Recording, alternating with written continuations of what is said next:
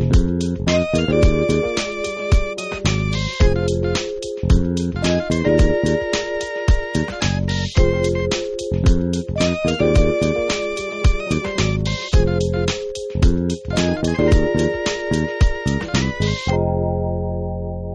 getting near the end. We're kind of hitting the home stretch a little bit. And tonight is an interesting part of the letter. Not that there's really a boring part, but Paul has he's addressed so many things to this church that's having some issues. At this point in the letter, he's kind of hammering on these con men that had come into the church and tried to take over and convince everybody that they were apostles just like Paul. And so he just kind of dismantles them in this letter and takes all the things that they're trying to present to the congregation. They come in with all these credentials that don't really matter, and these letters of recommendation from all their friends, and so they're very self-promoting. They come in, it's all about money. They come in, they say, "Hey, I'm an apostle, and because I'm an apostle, you need to give money to the offering to support me and stuff." And they're just really manipulative and very destructive, very divisive. And last week we looked at how he basically said, like, these guys are from the devil. Like, the devil is using these guys to come in and destroy what God has done among you, to try and frustrate the progress of the gospel in your hearts and your minds and in your city. And so he's just been just hacking away on this. And so tonight we're going to look at how some more, like, the kind of the last two ways that he really digs into things. One of them is the first part of it is just dealing with hardships, and they had kind of presented themselves a certain way, and so he kind of hammers on that. And then another thing that they were really big on as part of their credentials was they were very spiritual. They had these big experiences, and so Paul kind of does the same thing with theirs. So we're going to pick up in verse 16 of chapter 11. He says, "I repeat, let no one think me foolish. But even if you do, accept me as a fool, so that I too may boast a little. What I'm saying with this boastful confidence, I say not with the Lord's authority, but as a fool. Since many boast according to the flesh, I too will boast." Okay? So here's what's going on. These guys have come in, and they have just boasted of all these accomplishments and all these things or whatever. And all of their boasting is completely driven by their flesh, by that part of us that is just incredibly self-serving. So everything they were boasting about was just pointing back to them and how awesome they think they are. And so Paul, his typical MO is to not boast in himself, ever. That's not how he viewed life. That's not how he viewed himself. That's not how he viewed ministry. That everything is about Christ. Everything is pointing back to Christ. Everything should point to Christ. And so when you boast, you're actually pointing to yourself, which is unwise and wrong. But here's what he's about to do. That's what he's saying. Okay, if they're going to boast, okay, I'm going to boast too. Like, so they're acting foolish, but I'm going to act a fool as well, just like they have. And so he's kind of prepping them. He's kind of qualifying what's about to happen, saying, "Look, what I'm about to do, I don't agree with, but that's what they're doing, and so I'm gonna speak to you the same way that they are." But of course, knowing Paul, he does it on purpose. It's very intentional, and he uses it to teach a point, like to teach certain things and to disciple them. But this next verse, this is why he's going to go this route in his letter. Because you would think, why would he, quote unquote, like stoop to their level? Why would he try their same tactics? Well, this is why. Verse 19. "For you gladly bear with fools, being wise yourself. For you bear it if someone makes slaves of you, or devours you, or takes advantage of you, or puts on airs, or strikes you in the face. To my shame, I must say, we were never too weak for that. But whatever anyone else dares to boast of, I'm speaking as a fool. I also dare to boast of that." What he really just said, and he's kind of flowery or whatever, he's basically like, look, the reason why I'm going to do this is because it's working. Like, they've come in and they have treated you terribly. They have brought you into slavery, in the sense like they have control over your minds. They're basically taking advantage of you. They're basically punching you in the face. And it's working. So their self-promotion is working on you. So if that's the kind of language that's going to get through to you the most, then I'll do the same thing. He's like, even though I disagree with it, I'll do the same thing. And like I said just a second ago, keep this in mind. Paul is not he's not gonna give in to their tactics or anything like that. He's gonna go the same route they are, but it's all gonna prove a point, which is where this whole thing is headed. And here's the crazy part about Paul, is that Paul says, okay, if I'm gonna have to boast, then I'm gonna boast in certain things about my experiences in my life. And so when he opens up the can of worms, this is what happens. Look at verse 22. Are they Hebrews? So am I. Are they Israelites? So am I. Are they offspring of Abraham? So am I. All right? Those were big-time credentials to these guys. These guys came in and they said, we're apostles of Christ, and we're Hebrews, like we're Jewish, we're all the way back to Abraham, so you have to listen to us. Paul's like, okay, they want to brag on that, so all right, me too. Everything they're saying about their heritage and their lineage, same exact thing with me. Okay? Then, this seems really strange, verse 23, says, are they servants of Christ? I am a better one. Who says that? I'm a better servant of Christ than them. I'm a better one. Then he says, I'm talking like a madman. Okay? With far greater labors, far more imprisonments, with countless beatings, and often near death. Okay, let's stop right there. It says, are they servants of Christ? It says, I'm a better one. Okay, I'm talking crazy, but I have worked harder, been in more trouble, and been closer to death because of Christ than they have. Now, this is the opposite of the kind of boasting that these guys were doing. They would never come in and say, look at all the bad stuff that's happened to me. And some of that was because the whole karma idea was kind of prevalent there too. And so for someone who got in a lot of trouble and was almost near death, that was considered to be, God must be cursing you. There must be something bad that you have done or whatever. And so they would never come in and try to portray themselves as being like spiritual leaders and worth following if they had that kind of background, because in their minds, as con men, that would not be someone that you want to follow. And have you ever been into a job interview and they ask you, why should we pick you? And all you do is rattle off reasons why they should not pick you? No, nobody does that. Except Michael Scott. I care too much. I work too hard. And so he's going in, and part of what he's doing is he's pointing out the fact that the credentials they have presented to this congregation, they're perfectly fine. They're all good things, but they're absolutely irrelevant when it comes to establishing apostleship. Okay? Apostles were, we're talking about Jesus himself said, I give you the keys, go. I'm sending you, go. The office of apostle, nowadays, if you see that sometimes where that'll be some preacher's title on TV sometimes, the apostle so-and-so, whatever. No, false. That's not true. Apostleship ended when the apostles died. There was not something that was passed on or anything like that. There was an end to that age. That's when the scriptures were all written, and when they were all dead, the canon was closed, as they say. There's no more of that kind of stuff. And so you have the disciples that followed Jesus. They were apostles because he appointed them to go. Paul, Jesus himself showed up at his conversion and appointed him. But outside of that, you don't have it. And so Paul had this authority given to him by Christ, and that was the main criterion, is that Jesus himself had to give it to you. And these guys were coming in saying that they had it. But they didn't. And so they're bringing all this stuff, all these letters of recommendation, all these things that are irrelevant. So Paul's like, okay, if they want to boast about lineage, I have it too. If they want to boast about serving Christ, nothing in their lives backs that up. Nothing produces that.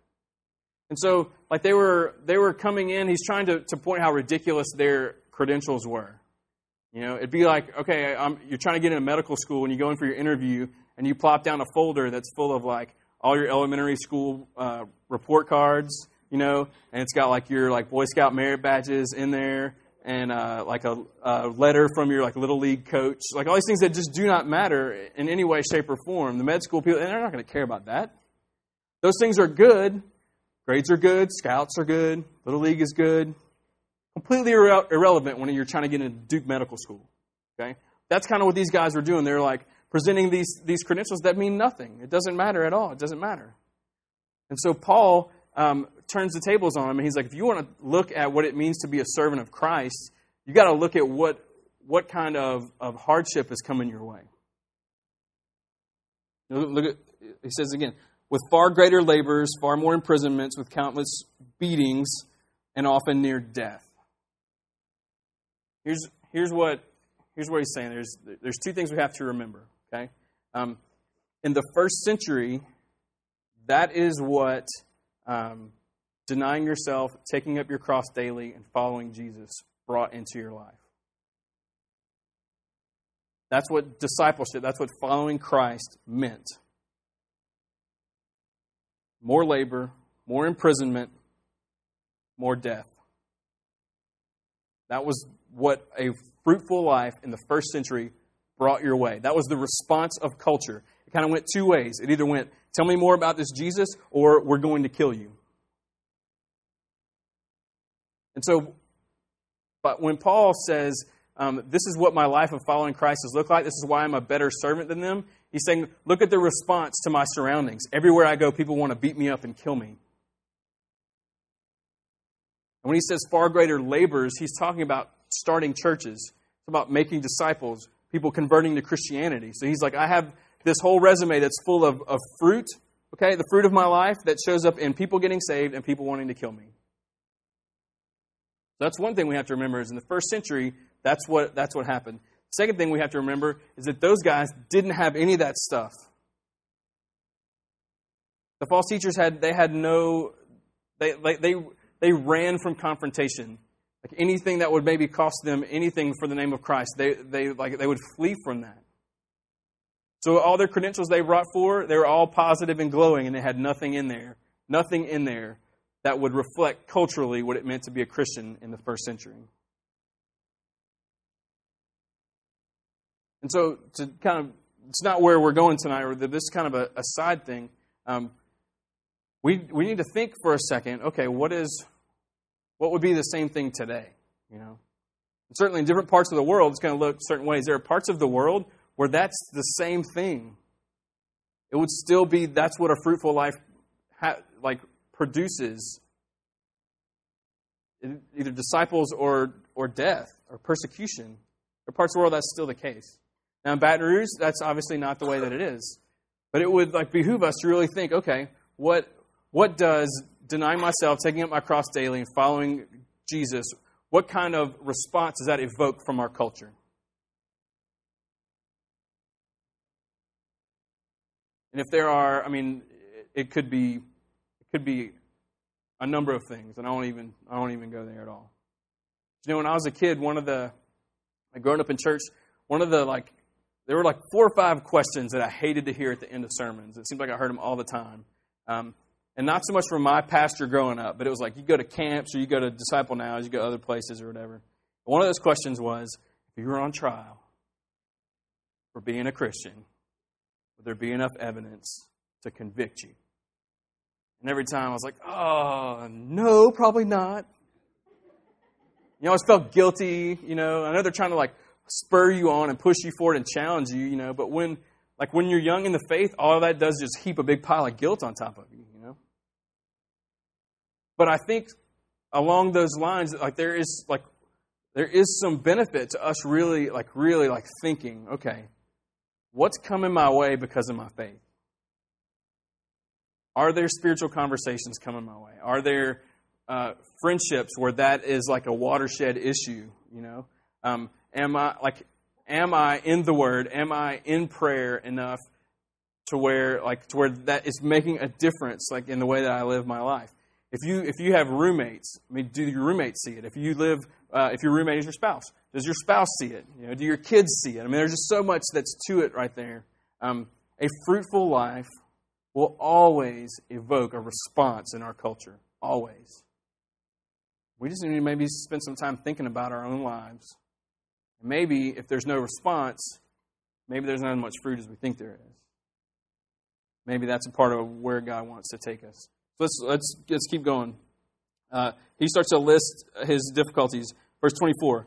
5 times I received at the hands of the Jews the 40 lashes less one. Okay? 39 lashes happens when you are like preaching heresy according to them. And so they would hit you 39 times and they would count them so you knew. That sounds awesome. So that happened 5 times. 3 times I was beaten with rods. Okay? That was like disturbing the peace. Once I was stoned. All right? That's not college stoned. That's like people picking up rocks and trying to like kill you with them. All right? I always like to clarify that. It could be like, no, Paul did it. No. Not good enough. So when he says that he was like, when you say that, that meant like, we want to kill this guy. And so they would pummel you with rocks, and if you lived, okay. And if you didn't, okay. So he shouldn't be alive. He should be on that show. I should not be alive. Paul. And that's kind of what he's saying. He's like, look, my faith has put me in some like really, really terrible situations that the Lord has seen me through. Then, stoned 3 times. 3 times I was shipwrecked. A night and a day I was adrift at sea. On frequent journeys, in danger from rivers, danger from robbers, danger from my own people, danger from Gentiles, danger in the city, danger in the wilderness, danger at sea, danger from false brothers. In toil and hardship, through many a sleepless night, in hunger and thirst, often without food, in cold and exposure. Heck of a list. And said, all this is because of my service to Christ. He's not saying, yeah, I made some tough decisions and some negative things happen and whatever, and I'm learning as I go. He's saying, no, this is all about the cause of Christ. And that's the response of culture to Christians. These false teachers come in and they have none of that. They have all these glowing recommendations from their friends and all this kind of stuff, and they want your money and they want to be your leaders, and it hadn't cost them a thing. They are not legitimate followers of Christ. Yeah. Verse 28. And apart from other things, it's almost, maybe he was like, man, but after I made that list, I didn't want to keep listing stuff. Apart from other things, there's the daily pressure on me from my anxiety for all the churches. All right, the stress of planning a church somewhere, getting them ready to go, then the Spirit moves you on to somewhere else, and you're worried about them, and you're worried about them, and you're worried about these people in other places. 29, who is weak and I'm not weak? Who is made to fail? I'm sorry, I can't read. Who is made to fall? And I'm not indignant. Here's the crux of this. If I must boast, I'll boast of the things that show my weakness. If you're going to make me boast, I'm going to bring you the list of the things that make me look the most weak, the most pathetic, the most, the least desirable kind of leader that you should want to follow in an earthly sense. I'm going to bring you the opposite of what these guys are going to do. And Paul's not like, he's not like picking a strategy to try to win them over. Like, I'm going to go this route and it's going to be a gamble and hope that they buy it. He has a reason for it. Verse 31, the God and Father of the Lord Jesus, he who is blessed forever, knows I'm not lying. At Damascus, the governor under King Artaxerxes was guarding the city of Damascus in order to seize me, but I was let down in a basket through a window in the wall and escaped his hands. What a picture of weakness. Grown man crawling into a basket. Sneaking out in the middle of the night, being lowered down on a wall. He's doing something on purpose. He's setting something up. And so then he kind of shifts gears because, so here they were presenting this resume, so to speak, had no costs or whatever, nothing, no hardship, no difficulty at all. They were presenting pictures of strength. He's presenting pictures of weakness. They were presenting pictures of these great spiritual experiences where, whatever, like all these like things that they have made up. So he's like, okay, I'll do the same thing. Chapter 12, verse 1. So I must go on boasting, though there's nothing to be gained by it.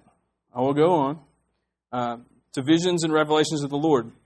I know a man in Christ. Okay, now, For some reason, he is talking about himself through here, but he doesn't say himself. He doesn't say, one time I did this, but that's really what he means. So when we read this, it's going to sound like he's telling a story about somebody else, but he's really talking about himself. I know a man in Christ who 14 years ago was caught up to the third heaven. Okay? Real quick. Third heaven doesn't mean there's like the Mormon idea of levels of heaven or anything like that. There's not multiple heavens you can go to or whatever. One heaven. In this day, that like the terminology of the day would basically be like this. The sky would be like the first heaven. Outer space would be like the second heaven, the stars and the moon and all that kind of stuff. And the third heaven would be like the place where God's glory and presence is like not hindered at all. Okay? So when you think heaven, that's what he's talking about. They just called it the third heaven in order to differentiate between those things or whatever. So, yeah, little side note. All right. God was caught up to the third heaven. He says, whether in the body or out of the body, I do not know.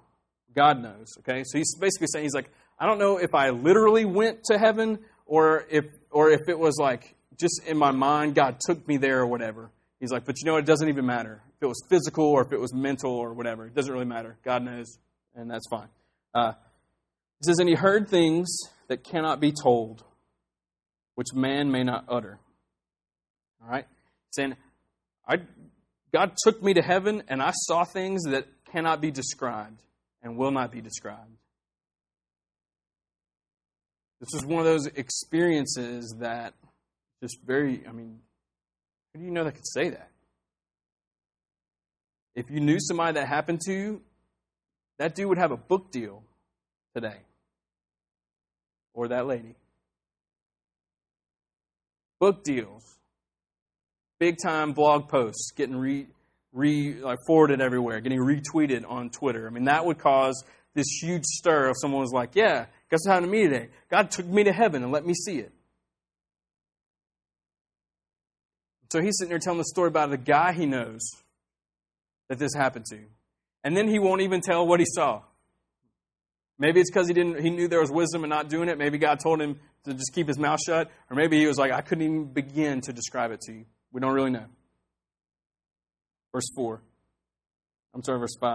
On behalf of this man, I will boast. But on my own behalf, I will not boast, except of my weaknesses. Okay? It's like he's separating that experience from the rest of his life. Okay? And here's why. He's basically saying that experience can only be chalked up to God. Like there could be no human credit taking on in that story. He's like, so I'll boast in that. Because it only points to God. So when it comes to human experience, I'm only going to boast in weakness. Because when you boast in your strengths, you're just pointing to yourself. So he's kind of almost like differentiating between those two things. It's pretty interesting. Verse 6 says, though if I should wish to boast, I would not be a fool, for I would be speaking the truth. But I refrain from it, so that no one may think more of me than he sees in me or hears in me. It's like, I want you to look at my life. I want you to base everything about me on what you see and what you hear. I want you to watch me live it out in front of you and assess things from there. Okay. Now, all this talk, all the shipwrecks and the beatings and all that kind of stuff where he's talking about all that kind of hardship, and then he's talking about this vision. Those were two things that the guys kind of brought to the table. And now he's getting to the crux of where this is all going. And this is a very probably familiar passage to a lot of you. Verse 7. So to keep me from becoming conceited because of all the surpassing greatness of the revelations, a thorn was given me in the flesh, a messenger of Satan to harass me, to keep me from becoming conceited. Okay? Now, let me preface this, all right? I don't think that everything in life is connected to the devil, all right? So don't go assigning satanic, demonic motives and blame to everything that comes our way in life, okay? Sometimes you have a flat tire because you run over a nail, all right?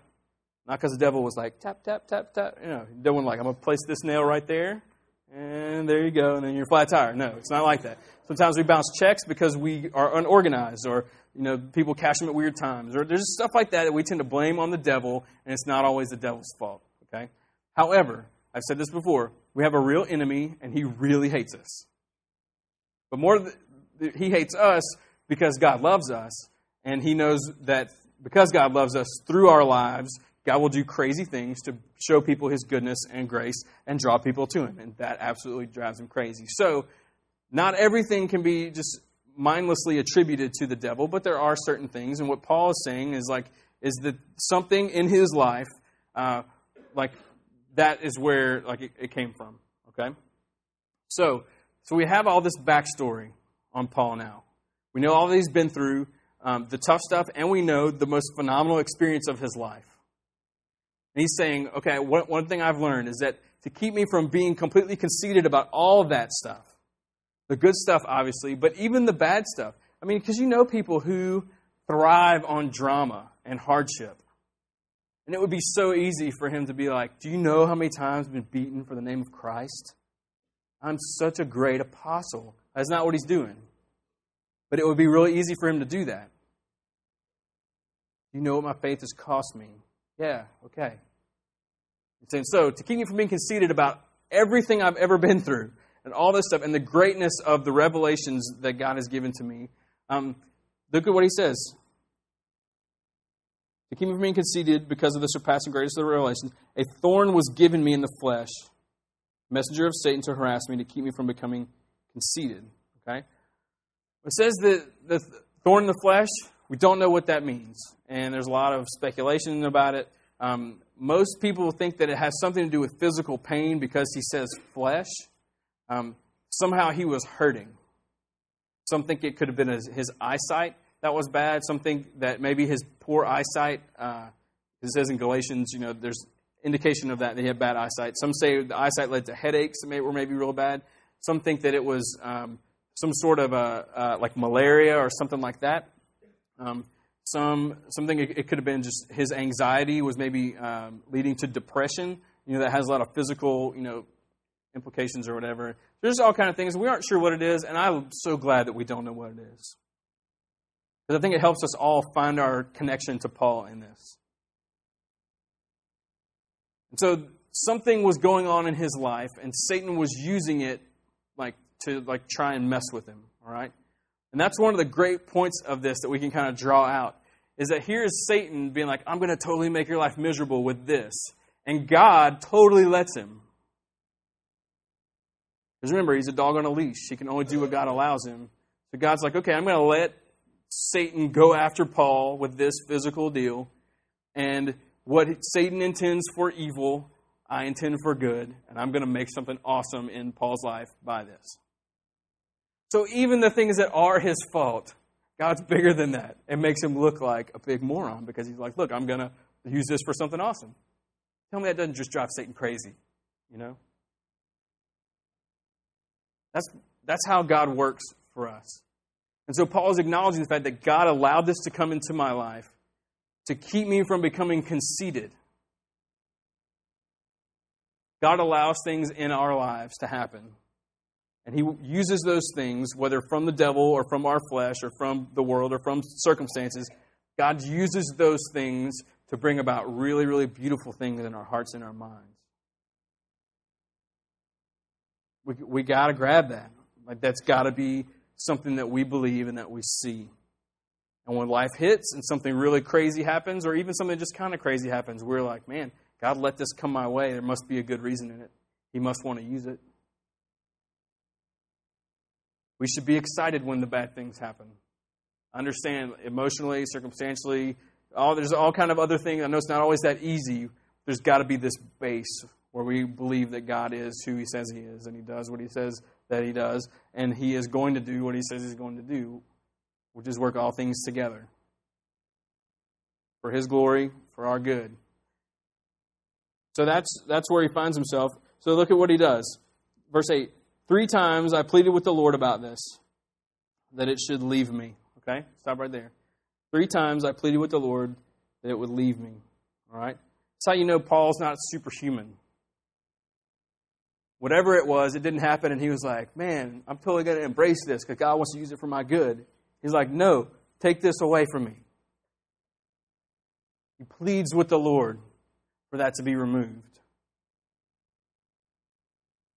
And the fact that he had to plead again must have meant God said no. He does it again. God must have said no again, so he does it a third time. See, Paul wasn't perfect.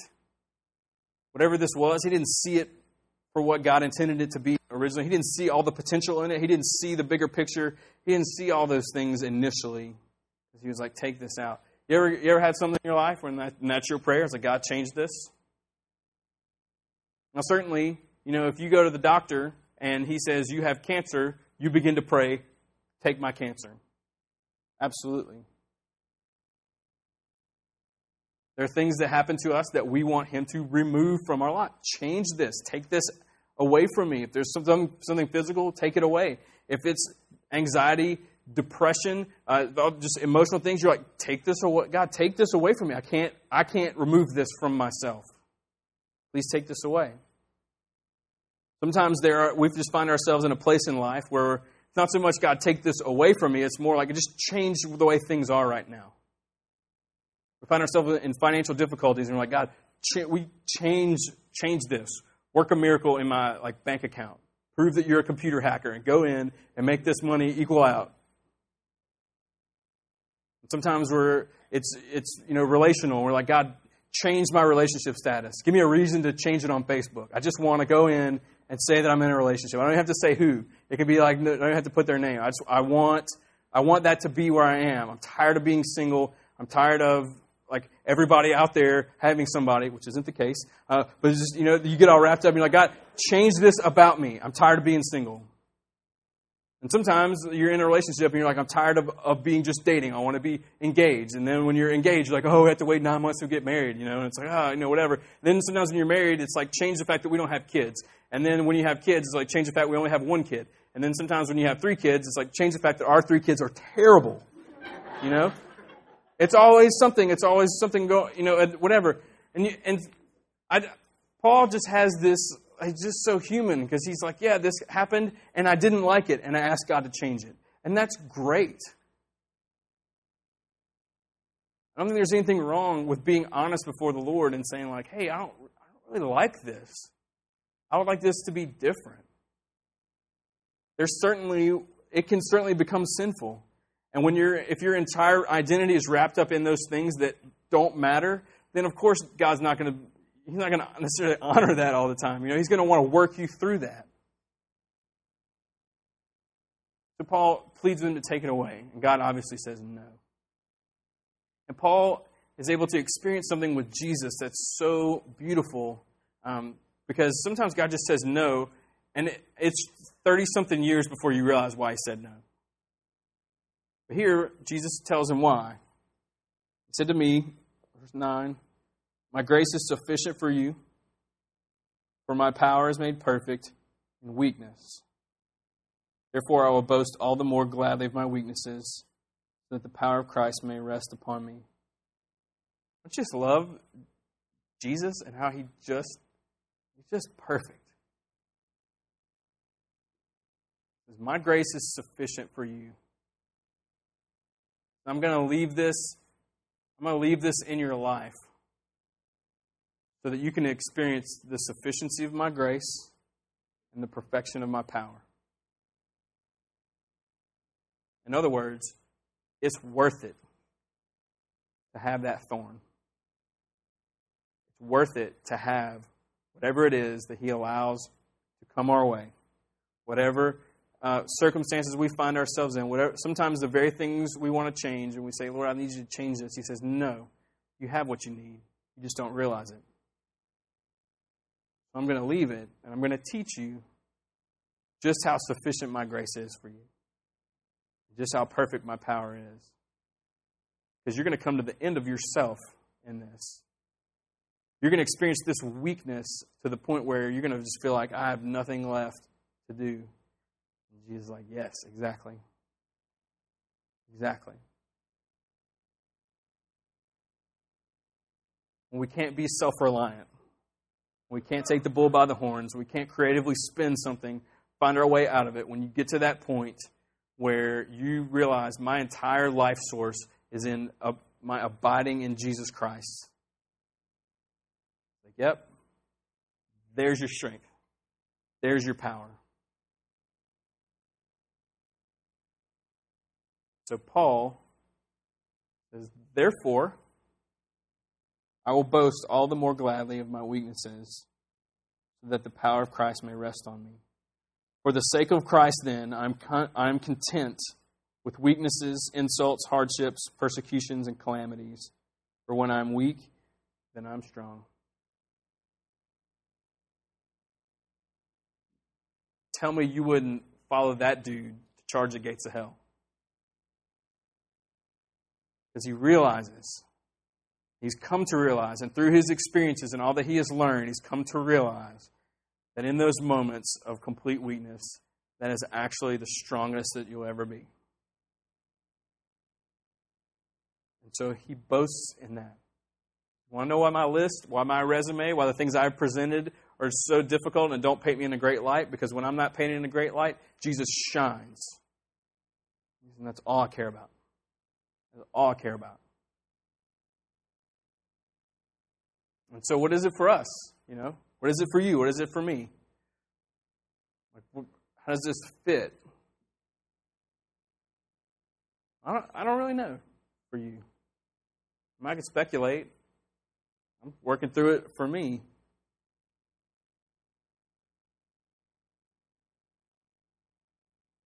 I think it's interesting that he says, verse 10, for the sake of Christ, then, I am content with whatever. I am content. I think there's a lot of choice in that. Oh, it's not that easy. Well, I'm not saying it's easy choice. But I think there is a point where we really are like, okay, whatever has come my way, whatever my circumstances are, whatever I'm facing, I'm going to be content with that. I'm going to recognize that as I walk through this, God wants to teach me about His sufficiency and His power. So I think what you're doing when you're saying, I choose to be content, I think you're saying, I choose to be teachable. I'm going to learn from this. I'm going to press into the Lord. I'm going to abide. I'm going to deny myself. I'm going to take up my cross daily and I'm going to follow Him. And whatever that brings my way, it brings my way. It doesn't matter. If it brings difficult stuff my way, awesome. That means more Jesus. That means I decrease and He is increasing. That's what we're going for. And so this might have just zero to do with you on this day when you sit here. But life tells us a certain number of things, and Jesus said it too. He's like, guess what? In this world, you're going to have trouble. You're going to face it at some point. You might be in it right now. You might be smack in the middle of it. You might be just starting to walk into it. You may be on the other side, maybe coming out of it. You maybe have come through it all the way, and you're trying to learn about what God brought you through. Regardless of where you are in the process, all the truth is still the same. When you are weak, then you are strong. His grace is enough. His power is perfected in weakness. And the crazy part is that Paul has this completely just thankful view of the things he's been through. And that's the part to me that's so difficult, is to get to that point where you're not only like, okay, I'm content with that stuff, or I put up with it, or I've come to terms with it. You're thanking God. You're saying, God, thank you for this thorn in my flesh. Thank you for this cancer. Thank you for this sickness. Thank you for this financial difficulty. Thank you for my singleness. Thank you for my frustrations in my marriage. Thank you for whatever. Just fill in the blank. Thank you for it. Thank you for it. Thank you for it. Thank you for letting things come into my life that's going to make me decrease. Maybe the hardest part is when there aren't hardships. To still stay in a place where you're trying to decrease so that He can increase. And so I think we have to embrace this. We have to embrace suffering. such a great theme of 2 Corinthians. He's like, look, everybody's telling you that all this hardship stuff means God must be mad at you. What I'm telling you is maybe it's because he loves you. Maybe it's because who better to have cancer than the people of God? Who better to have financial problems than the people of God?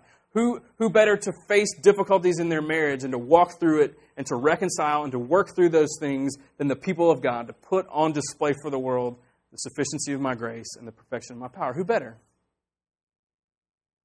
Who better? I think the more we dig into that and we grab hold of that, the more we're saying, bring it. Whatever. I would be honored for you to look at my life and say, I can trust you with cancer. I can trust you with hardship. I can trust you with calamity. I can trust you with difficulty. To grab a hold of it and embrace it. Now, I know it sounds easy. It's so easy to say, very easy to do, very easy to walk out. Well, that's a part of our progressive sanctification, is God's teaching us about real life. He's teaching us about how he works. And so I'm going to pray, and we're going to sing a little bit and process this just a little bit. But I hope that this is both peaceful, and I hope it kind of stirs up some stuff in us. Because I think that's what it's supposed to do. Let me pray for us.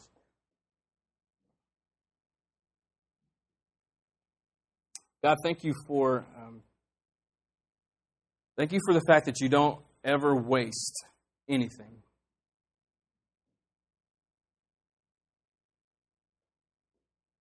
But sometimes the very things that we hate about life or ourselves sometimes or whatever, the very things that you're allowing because you see the end from the beginning. You are sovereign over all. You're everywhere, fully present at once.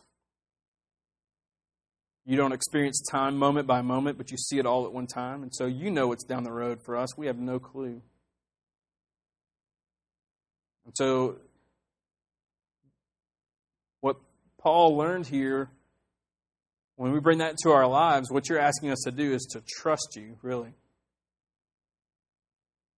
You're asking us to just walk in faith, to live by faith and not by sight. Sometimes sight can be terrifying. Sometimes sight can evoke crazy emotional responses in us.